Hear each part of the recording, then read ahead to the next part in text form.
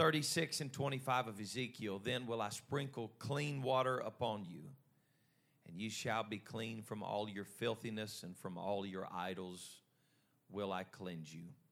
A new heart also will I give you, and a new spirit will I put within you. And I will take away the stony heart out of your flesh, and I will give you a heart of flesh. I will take away the stony heart out of your flesh, and I will give you a heart of flesh. And I will put my spirit within you and cause you to walk in my statutes, and you shall keep my judgments and do them. I want to talk to you today about a heart of stone. But I believe that before we leave here, that God is going to take somebody's heart of stone and restore to them a heart of flesh. Amen. I believe God's going to do it today. Would you help me believe that right now, Father? We bless you with all our hearts today. We love you and we honor you. Thank you for your word. Thank you for the power of the Holy Ghost. Your word declares that when your spirit fills us, that heart of stone is replaced with a heart of flesh that's moldable, that you can touch and challenge and change. I pray today, God, for good soil. Let the good seed be planted in the heart of flesh, that your will would be accomplished in us, through us, and by us. Speak through your servant this day, and we'll give you the praise, the honor, and the glory. In Jesus' name, let the church say amen. Amen. God bless you. You may be seated. A heart of stone. When I gave my title to you today and read very quickly a blip from Ezekiel chapter 36, some of you immediately in your own spirit begin to testify of the goodness of the Lord. For you can identify with the thought and the idea that at one time you had a heart that God just couldn't touch. As a matter of fact, it's unique how the Lord works. When that heart is hardened and it is a hard place, a stony place, I could present to you the very same word to you that would today move you to tears. But when your heart is a heart of stone, this same exact word does not move you. This principle is drawn for us in the parable of what we call the parable of the sower. That's how it's identified in the scripture, the parable of the sower. But the truth of the matter is that it's really more a parable of the soil than it is the sower. Because the sower has the same job every day: sow the seed. The seed was not the problem, for the scripture said that it was good seed. The issue was not the sower. The issue was not the seed. The issue was the ground, the soil. Was the soil ready to receive the good seed? So today, before we go any further in this sermon, I want to tell you that no matter what I preach, from this moment until the altar call is given, a stony heart cannot receive the word of the Lord. I can preach to you today the most powerful truth, and your heart of stone cannot receive that word of truth. So today, as the word of God is being presented, I would ask of you today that you would request of the Lord to let his spirit begin to work on you while the word of God is coming forth today. Take down your guards, take down the wall, and ask the Lord to allow your heart to become massaged by the Spirit of the living God. Because I want to tell you that in this house today, if you will let this powerful word of God begin to permeate and saturate your heart. I know it's easier sometimes to be hard. It's easier sometimes to put up that wall and say, I refuse to be moved. But as long as you refuse to be moved, you won't be moved. I know that's not deep today, but there is revelation in that. Somebody needs to let down that guard today and say, Lord, I've been fighting your will. I've been fighting your word. I've been fighting your presence. But today today is the day that I'm going to allow you to massage my heart and make a difference in my life. I'm telling you right now that God has a way of rooting through bitterness. God has a way of rooting through anger. God has a way of rooting through that spirit that you have a hard time controlling. And His Word can bring a calm to you. But you got to have the right heart. You've got to have the right heart. You got to have the right heart. You know, even David, a man after God's own heart, he prayed a prayer to the Lord that I think sometimes we get confused about. When he said this to the Creator, he said, create in me. Create in me a clean heart, O God, and renew a right spirit within me. Create in me. I don't believe that necessarily means that David was inquiring of the Lord to take this heart out and to create a brand new heart or soul of the man and put it back in. We know that's not how it works. David wasn't saying, just give me a whole new spirit. Let me start over again. No, that's the beauty of the Word of God, is it doesn't just take out the old and put something new in. It takes the old that is broken and tattered and messed up and scarred. He takes things that are broken that others pointed at and said it will never amount to anything. It takes that old heart that has been beaten and bruised and it's been rejected and it's been lied to, and he says, I can do something. There is something inside the heart of that man that I can create in him a clean heart and do something in his life. If God were to just take everything away and start over with you, your testimony would be gone. But that's the beauty of how this works. He takes what I have left and He begins to work with that. And here's the reason why He does that, because some would say, but Pastor, I've lived this long without Him. I've rejected Him this long. I don't have enough left to give Him. Oh, but you do. That's why you're here today. That's why you're still breathing. If there's oxygen in your lungs today, you have enough left that God can do something amazing in your life. Your past does not intimidate the Lord. Your failure does not intimidate the Lord. He is not concerned with where you've been.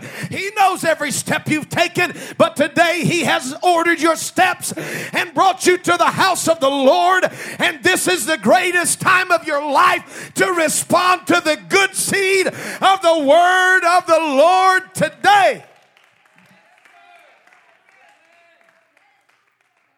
Well, I just feel like, Pastor, I need to go with my gut feeling. That's what I need to do. You know, there's a lot of people that's gone with their gut feeling for a long time and it hadn't worked out really well. The truth of the matter is that just behind that gut feeling, there is an assurance of what you really know you need to do. Jeremiah 17:9 said, the heart is deceitful above all things and desperately wicked. Who can know it? The heart. The heart of a man is deceitful above all things. Your heart says, I'd rather just be happy. I'd rather just do my thing. I'd rather just go on and live my life, and I don't really care if it affects anybody else. I don't care what it does to anybody else. But the prophet said the heart is deceitful. Because the truth of the matter is that the temptation to do what you want to do and live how you want to live never shows you the full preview window of what's going to happen when you make that decision. The people that will be affected, the lives that will be broken, the hearts that will be broken, the people that will be scattered, the collateral damage that will be done. Yes, the heart is deceitful. That's why we must have the Spirit of God to fill our hearts, our souls, and our minds. I'm telling you, Proverbs 4:23 said to keep thy heart with all diligence, for out of it are the issues of life. Within your heart there is a nature that is contradictory to the nature of God. It contradicts the Word of God. But today the Word of the Lord has come to you. Some of you feel that prick in your heart saying, I don't know if I want to buy into what this guy's saying, but the Spirit of the Lord has sent me here on this Sunday morning to let you know that there is so much more potential in your life than you've ever dreamed. If you think life's been good till now, you just tried Jesus today. When you've tried everything else and everything else has failed, try Jesus. Now, let me hurry. I want to get to where I'm going today. I think we have a clear understanding this morning that if we rely on our own understanding, that there are consequences that certainly I know I don't want to pay today. For the psalmist told us to trust in the Lord with all thine heart and lean not to thine own. See, y'all are preaching good. Thine own understanding. In all thy ways acknowledge him, and he shall direct. But when I'm trusting in my own heart and my own understanding, that means I'm ordering my steps. Is that true this morning? Have I walked out of the Word yet? What happens when man leans to his own understanding and acknowledges his own ways and just follows whatever path he wants to go? Well, I'm glad you asked that question. We can answer that not by Pentecostal rhetoric, but by the Scripture. For there is a way that seemeth right unto a man, but the end thereof is destruction. The Scripture tells us that every man is right in his own eyes. That's why we have this equilibrium. That's why we have this equal ground. That's why we have this equator that brings us together at the Word of God, at the foot of the cross. Because it doesn't matter where you've been, who you've been, what you've been. When you align your life with this precious Word, it doesn't matter if you were born into this thing or you were born into a family that doesn't even believe in God. The power of the Word of God is that He can order your steps and rearrange your destiny. If you believe it, shout amen.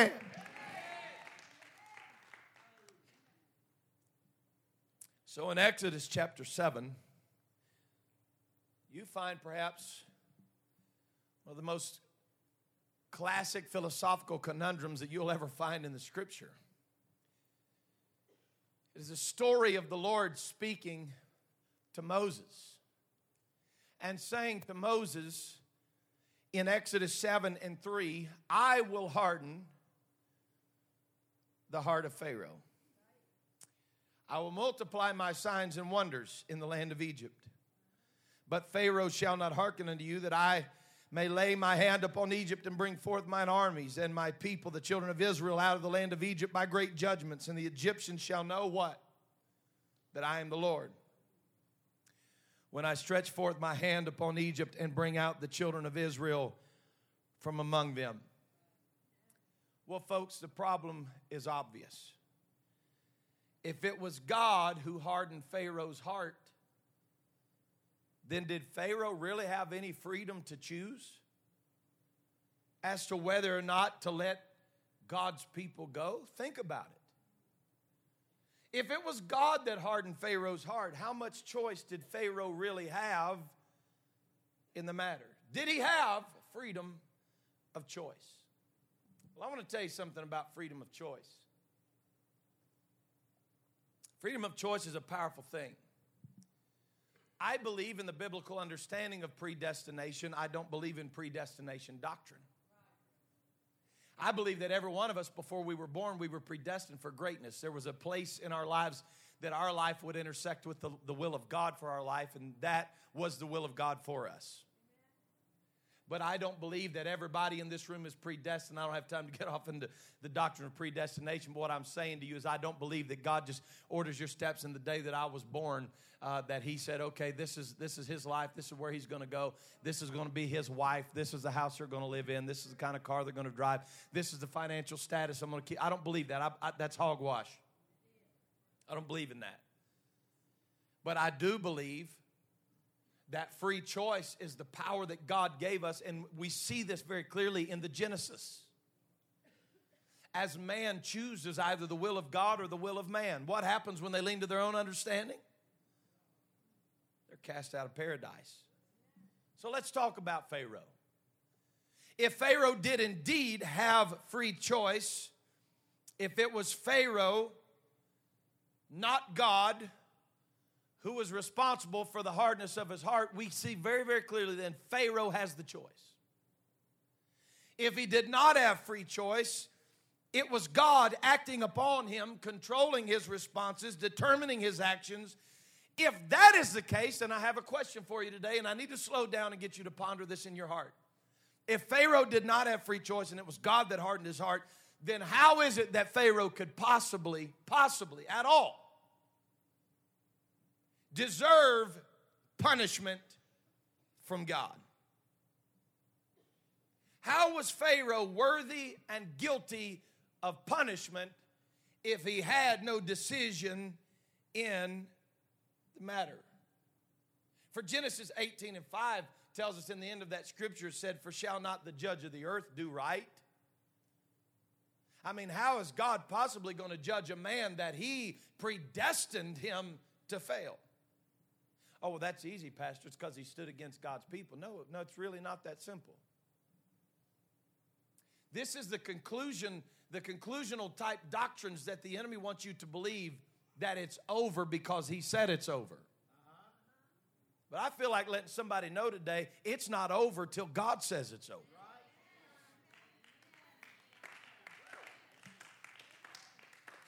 Punishing Pharaoh for something he could not help doing is simply unjust. And I believe right here would be a good point in time for me to interject that I believe God is just.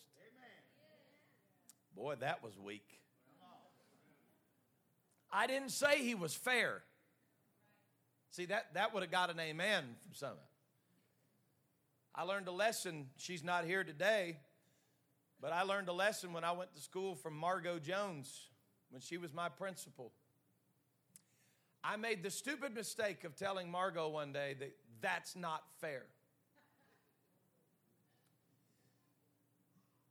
I think it was 350 times, if I remember right, that I had to write out on notebook paper, life is not fair, but God is just. I may have written a couple other things and erased them in the process. You know, the truth of the matter is that life is not fair. You're going to go through some junk. I don't care who you are, rich, poor. It really doesn't matter. I don't care if you're married, single, desire one or the other. It don't matter. You're going to go through some stuff. And life is going to be unfair. But you got to lay your head down on the pillow every night knowing that no matter what happens in my life, God is righteous. God is just. When God judges on the matter, He will judge righteously. Now, I'm going to hurry through this just for the sake of time, and I'm going to give you some references of some things that I've never really paid attention to before until I began to study this out. This was a question, maybe I'm too analytical, but this is kind of how I was going through this. In Exodus chapter 7 is where all this begins. Exodus 7:13, and he hardened Pharaoh's heart, that he hearkened not unto them as the Lord had said. Now, the language of this, at first, you just take a conclusion, say, oh, see, God hardened his heart. But I want you to understand that in 7:13 and 7:22 and 8 and 15, we find a more clear understanding of the language of the Scripture. That it was by the act that was done that Pharaoh actually hardens his own heart. When the act is done, throughout the first 5 plagues, Pharaoh hardens his own heart.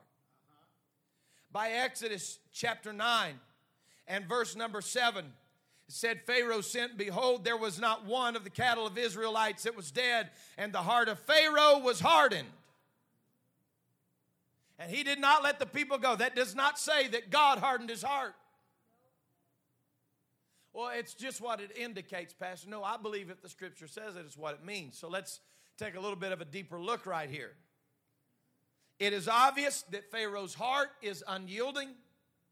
It's obvious that Pharaoh's heart is hardened, and he refuses to let God's people go. However, after the fifth plague, and if you're taking notes, stay with me. I'm going to give you a scriptural reference for every one of these, and you can write them down. The language changes after the fifth plague. By 9 and 12, we come to the sixth plague. It's the plague of boils. 9 and 12. Somebody want to read that first line to me?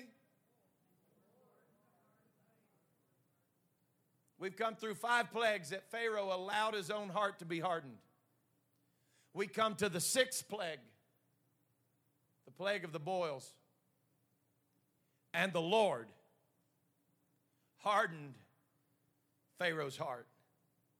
The seventh plague in 10 and 1, it's the plague of hail. And the Lord said unto Moses, going into Pharaoh, for I have hardened his heart. Notice the language here, church family. By plague 8, 10, and 20, but the Lord hardened Pharaoh's heart, that he would not let the children of Israel go. Plague 9, darkness, 10 and 26. Our cattle also shall not go with us. There shall not be a hoof left behind, for thereof must we take to serve the Lord our God. And we will not with what we must serve the Lord until we come thither. Darkness is upon the land. Verse 27, and the Lord hardened Pharaoh's heart. Are you picking up what I'm putting down this morning? By 11 and 20, we have come to the last plague. It's the death of the firstborn. So sad. It's darkness. It's a time of brokenness. The death of the firstborn in the land. And all of a sudden, we begin to see some things. The Lord has now hardened Pharaoh's heart. I want to give you a 50,000-foot view, if I can, of this story. For the first 5 plagues, it's as though Pharaoh refuses to let God touch his heart. It's as though the hardening of Pharaoh's hearts in the last 5 plagues is the punishment for hardening his own heart in the first 5 plagues. His own stubbornness and inflexibility led him to refuse to let God's people go. Maimonides interprets God's hardening of the heart of Pharaoh as meaning, and I quote this, repentance was withheld from him, and the liberty to turn from his wickedness was not accorded to him. Follow the logic. He had 5 opportunities. And when he kept shutting God out, halfway through the journey, the Lord said, I see the intent of the man's heart, and repentance is refused. At this point, I've given him time after time after time after time. I read a quote this week that blew my mind. I want the depth of this to sink in. I know it's quiet in here, but God's fixing to reach somebody. Listen to this. At first, the evil impulse is called a wayfarer, then a guest, then finally a master.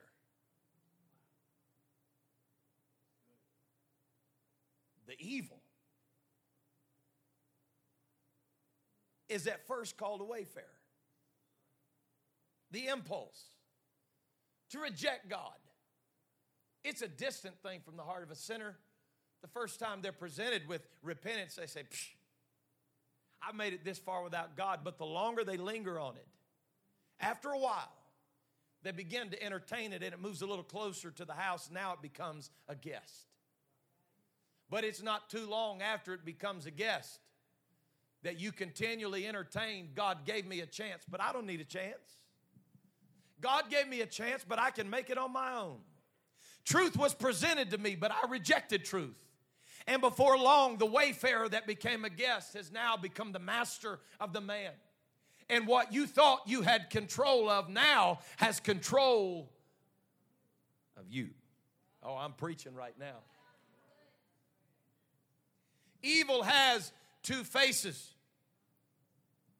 Jonathan Sacks said this: evil has two faces. The first, turned to the outside world, is what it does to the victim. The second, turned within, is what it does to the perpetrator. Evil will trap the heart of a man, and he slowly but surely loses his freedom to choose and becomes not the master to evil, but rather the slave to evil. It is your ability to choose this morning while there is still time, and there is still grace, and there is still mercy. But there's coming a day, I know you think you've got control of it. I know you think you're the master of it right now. But the thing that you feel like you're controlling will eventually get control of your life. And before you know it, you will begin to change your role from the master of your life and decision to a slave to your own decisions. I'm not here today to be a fearmonger. I'm not here today to scare Satan's ideas out of you. But you've got to understand the power of choice is in your hand. You either choose life or you choose death. You either choose heaven or you choose hell. You either choose the narrow way or you choose the broad way. But today you're looking at a man who does not believe there's a gray area in between. The Lord said, you're either going to love me or you're going to hate me. I'm telling somebody this morning, while there is still an opportunity and mercy is still extended, you've got to let the Lord touch your heart of stone.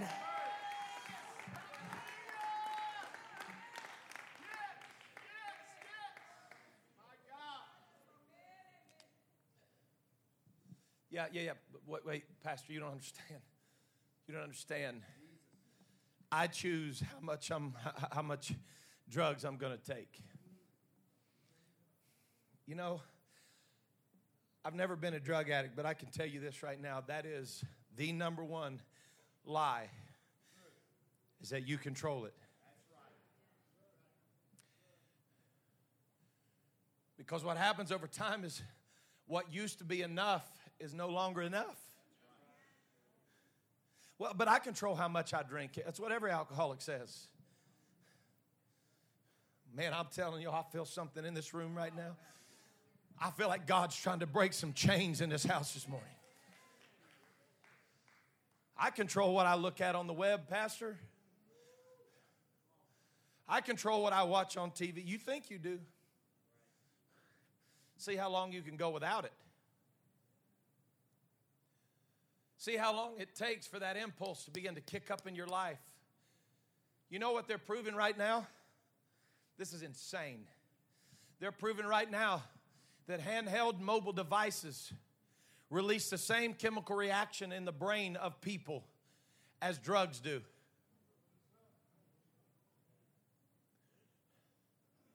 Start tracking your own stats on your phone. It'll tell you how many times you lifted it to wake it and look at. You didn't get a response. You didn't get a ring. You didn't get a text notice. You didn't get a vibration, nothing. But you pick it up just to make sure you didn't miss something.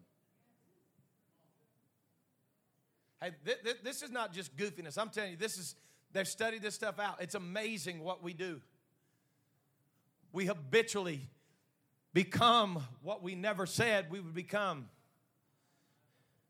Oh, my. And what you thought you were the master of, now you are the slave to. The Holy Ghost has sent me to this house this morning, refreshed and renewed, to tell somebody there is a space of repentance in this house. I want you to hear this, preacher. I know there's some people that you get tired of hearing repentance preached, that you wish we'd preach something else. Why do we preach repentance? Well, I want to tell you why I preach repentance so much. It's because it's not preached enough. We preach acceptance and call it repentance. God accepts you the way you are. Just come on to Jesus. Do whatever you want to do, and He'll accept. That's not repentance. That is the spirit of Pharaoh saying, I don't care how big and bad God is. He ain't convincing me to let him go. I know the story. I know history. I know it all had to happen. I get all that. But I want you to understand, Pastor, when I tell you, I believe that there was even space enough for Pharaoh to repent. You don't have to believe that. But I'm telling you, I believe that God gave him 5 chances to allow his heart to be softened. And finally, when he saw that the intent of the man was to never let that heart of stone be softened, God said, okay, then I'm going to take a man who has not a love for the truth. Let's bring it to the New Testament. I'm going to take a man that does not love truth and send him a strong delusion and cause him to believe a lie that he might be damned. This is not Pentecostal rhetoric. It is the holy word of God. There are going to be people on the day the trumpet sounds that believe they are all right with God, but they have passed up every opportunity of mercy extended to them. And because of that, they're going to die lost and spend eternity in a devil's hell. You hear me this morning? I'm not here to preach hellfire and brimstone.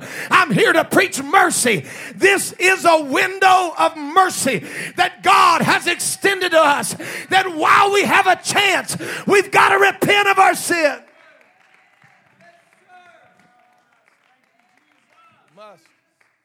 We must. Pharaoh, listen to this now.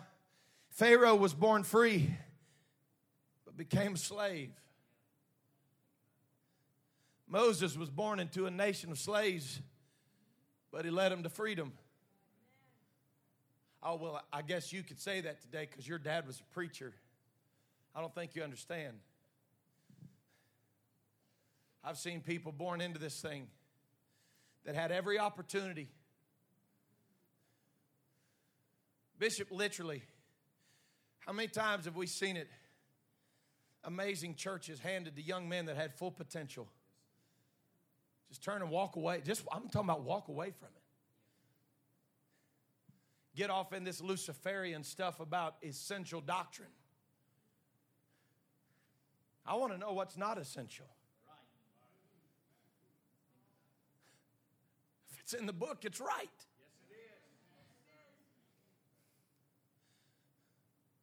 Your freedom to choose this morning may feel like a burden too heavy to bear. But I want to tell somebody in this house today that your freedom to choose is one of the most powerful tools that God has ever put in your hands. You've got to allow the will of God to challenge your will. I don't understand everything, Pastor. I don't understand everything about you Pentecostals. You don't have to understand everything about us Pentecostals. I don't want you to understand everything about me. I want you to understand everything about who He is. Because what I do, I don't do because society has put me in 2 bookends and called it Pentecostal. Pentecost is not a denomination. I don't believe what I believe because I've been labeled a Pentecostal. I believe what I believe because it's in the Scripture. We are apostolic because we believe what the apostles preached, and we preach what the apostles preached. We are Pentecostal because we believe in what happened on the day of Pentecost. But we are Christians because we have repented of our past and allowed God to soften our hearts.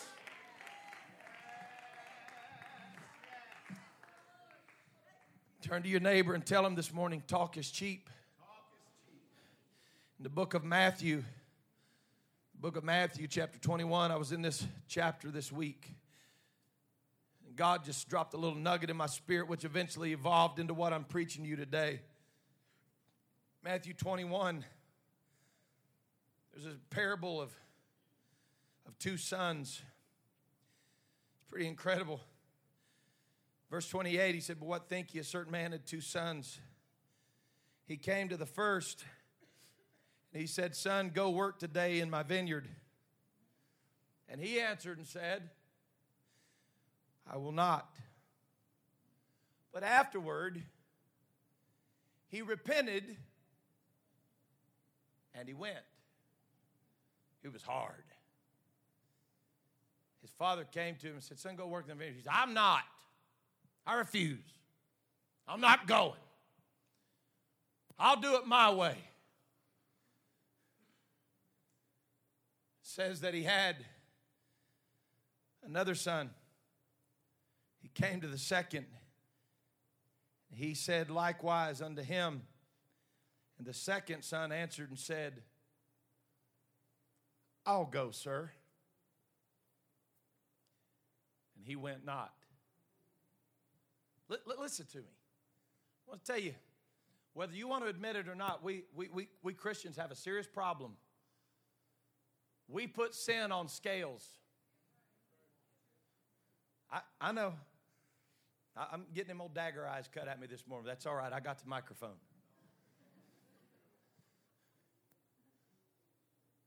Well, mine didn't hurt as many people as theirs did. Yeah, but the outcome probably will.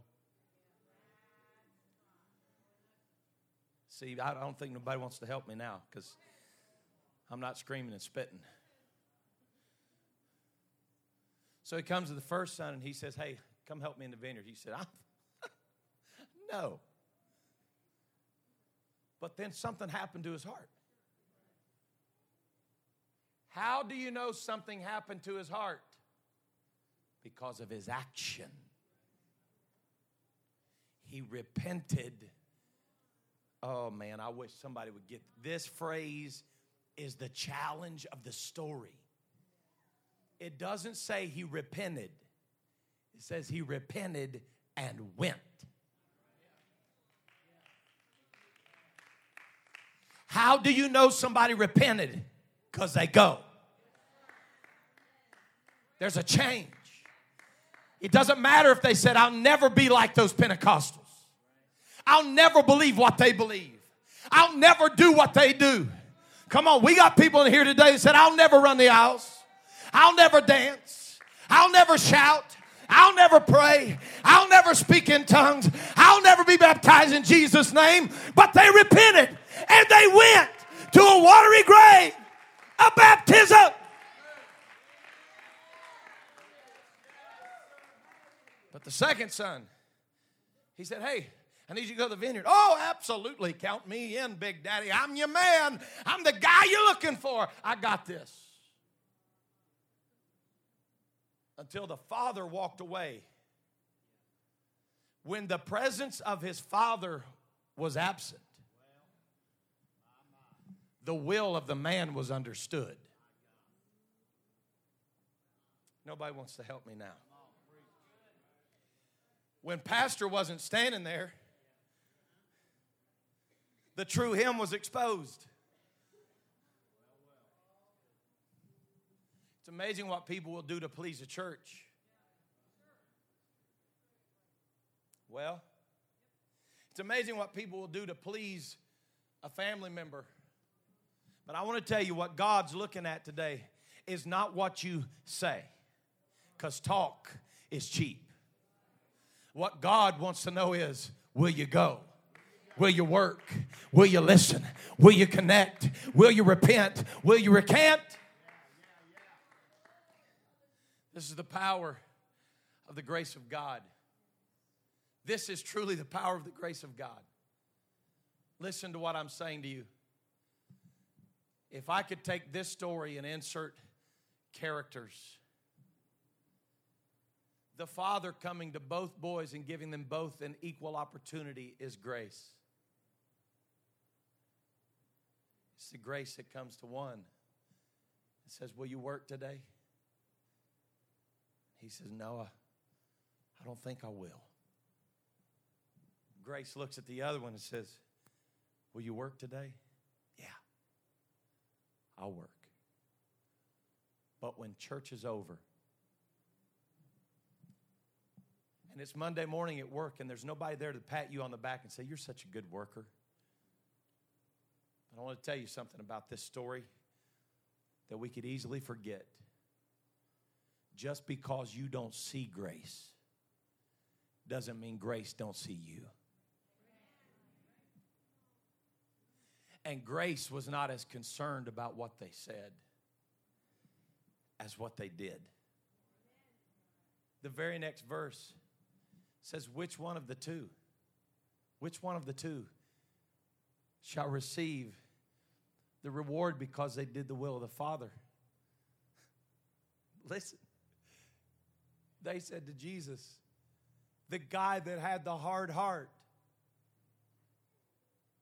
the man that had the heart of stone, the first.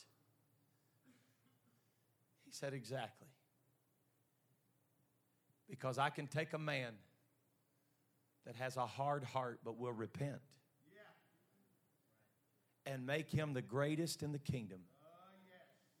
But somebody who already thinks they're the bomb.com and they don't need me and they've got all the answers, they got it all figured out. I got nothing to do. Pastor, where does it say that? Please tell me, where does it say that Jesus said, "And verily I say unto you, that the publicans and the harlots go into the kingdom of God"? Oh my God, what? Listen, I don't want this to sound, I'm not trying to be graphic, but the Lord said, I can take a whore and a whoremonger. I can take a harlot. I can take a broken person that their life is a wreck and turn them around. But these people that sit on the pew and act like they've got it all together, that's not something that I can work with. I'm telling you in the house this morning, you are not weak because you need a physician. Jesus said the whole need not a physician. I'm calling to this house this morning and telling you, no matter where you come from, you have a need for God in your life. There is a need for repentance in your life. God can take that heart of stone and He can turn it around and make something beautiful out of your life. Would you stand with me this morning?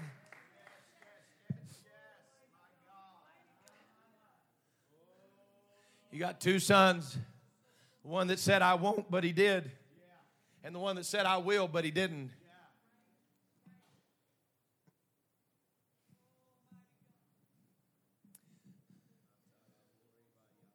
I don't know today how to draw this picture without it just sounding like extremely rigid. But I'm not so sure that removing rigidity is the answer to salvation. As a matter of fact, I believe that standing rigid on the Scripture and saying this is what it says and it's what we believe, I believe that's how salvation comes. But I want to draw a quick parallel for you if I could. I've preached all I can preach today. But I don't really know how to draw this picture without just drawing it really vivid. When I look at the story of Pharaoh, this is what I see. This is what I see. I see a period of time where breakthrough was possible. And then it's as though you can see the hand of God come down, and the will of Pharaoh is done officially in his life. In other words, Pharaoh says for 5 plagues, I'm not recanting. So the Lord says, if that's what you want, then that's what we'll do, and I'm going to help you. But you hear me when I tell you today, there are dangerous doctrines that float around in religion. Very, very dangerous doctrines. It's hyper grace movement. Seeker-sensitive movements. We don't need to be as sensitive to the seeker as we do who we're seeking. We need to get the seeker sensitive to Him. This hyper grace movement that leads us to an opinion that says it doesn't matter to God how I live. I just want to do it my way. and God will honor that. I haven't yet found the scripture that teaches this principle, yet we see churches that claim to be scripturally based preach it every Sunday. Boy, it's quiet up in here. I would rather deal with somebody that when I offer them repentance, they just look at me and say, I don't want it, than I would for somebody to look at me and say, Pastor, I'll take it today, and then walk away from it. Well, that's kind of counterproductive. No, I don't have time to explain this, but I don't want you to miss what I'm saying. There's going to come a season in every life. We don't have time to dive into the depths of eternity this morning, and I really hope I'm not killing momentum here, but I've got to get this off my chest. Every man, woman, and child in this room will stand before the judgment seat of God. Hear me? It doesn't matter where you are, who you are, where you come from, and it really don't matter who you think you are. You're going to stand before God. The Bible said that He's going to take every idle word into consideration and every deed, whether good or evil. But I've never found that part in the middle there, the gray area, where He says, and I'm also going to take into account every good intention. No, listen. Understand the language. Every deed, good or evil. He said you either came and worked or you left. You either got in or you got out. You either fell in love with Him or you rejected Him. I'm trying to help somebody this morning. Here's your decision. You have now been brought to a place of accountability, and I feel the boldness of the Holy Ghost on me right now like a fire. You may be able to walk into a church building that says, oh, those people are just fanatical. And it may make you feel better about where you are. But today, God has brought you to a place of understanding in your life that you're either going to love Him or you're going to hate Him. That you're either going to buy into His word or you're going to reject Him. And today, the choice is no longer whether it will be preached, because it's been preached. The choice is, will it be received? I'm a nobody. I'm a nobody. You understand that? I'm not elevating myself to any position of judgment. I'm not here to judge you.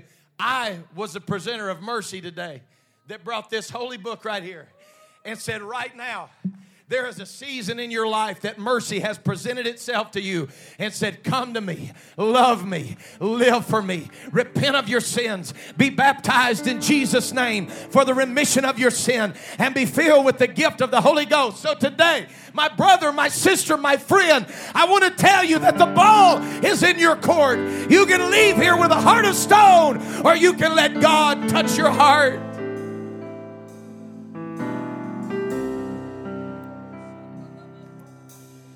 Pastor, I'm afraid that kind of preaching will make people mad. I want you to see things from my perspective for one moment. I'd rather make somebody upset with me right now for telling them than to have somebody upset with me for all eternity because I didn't.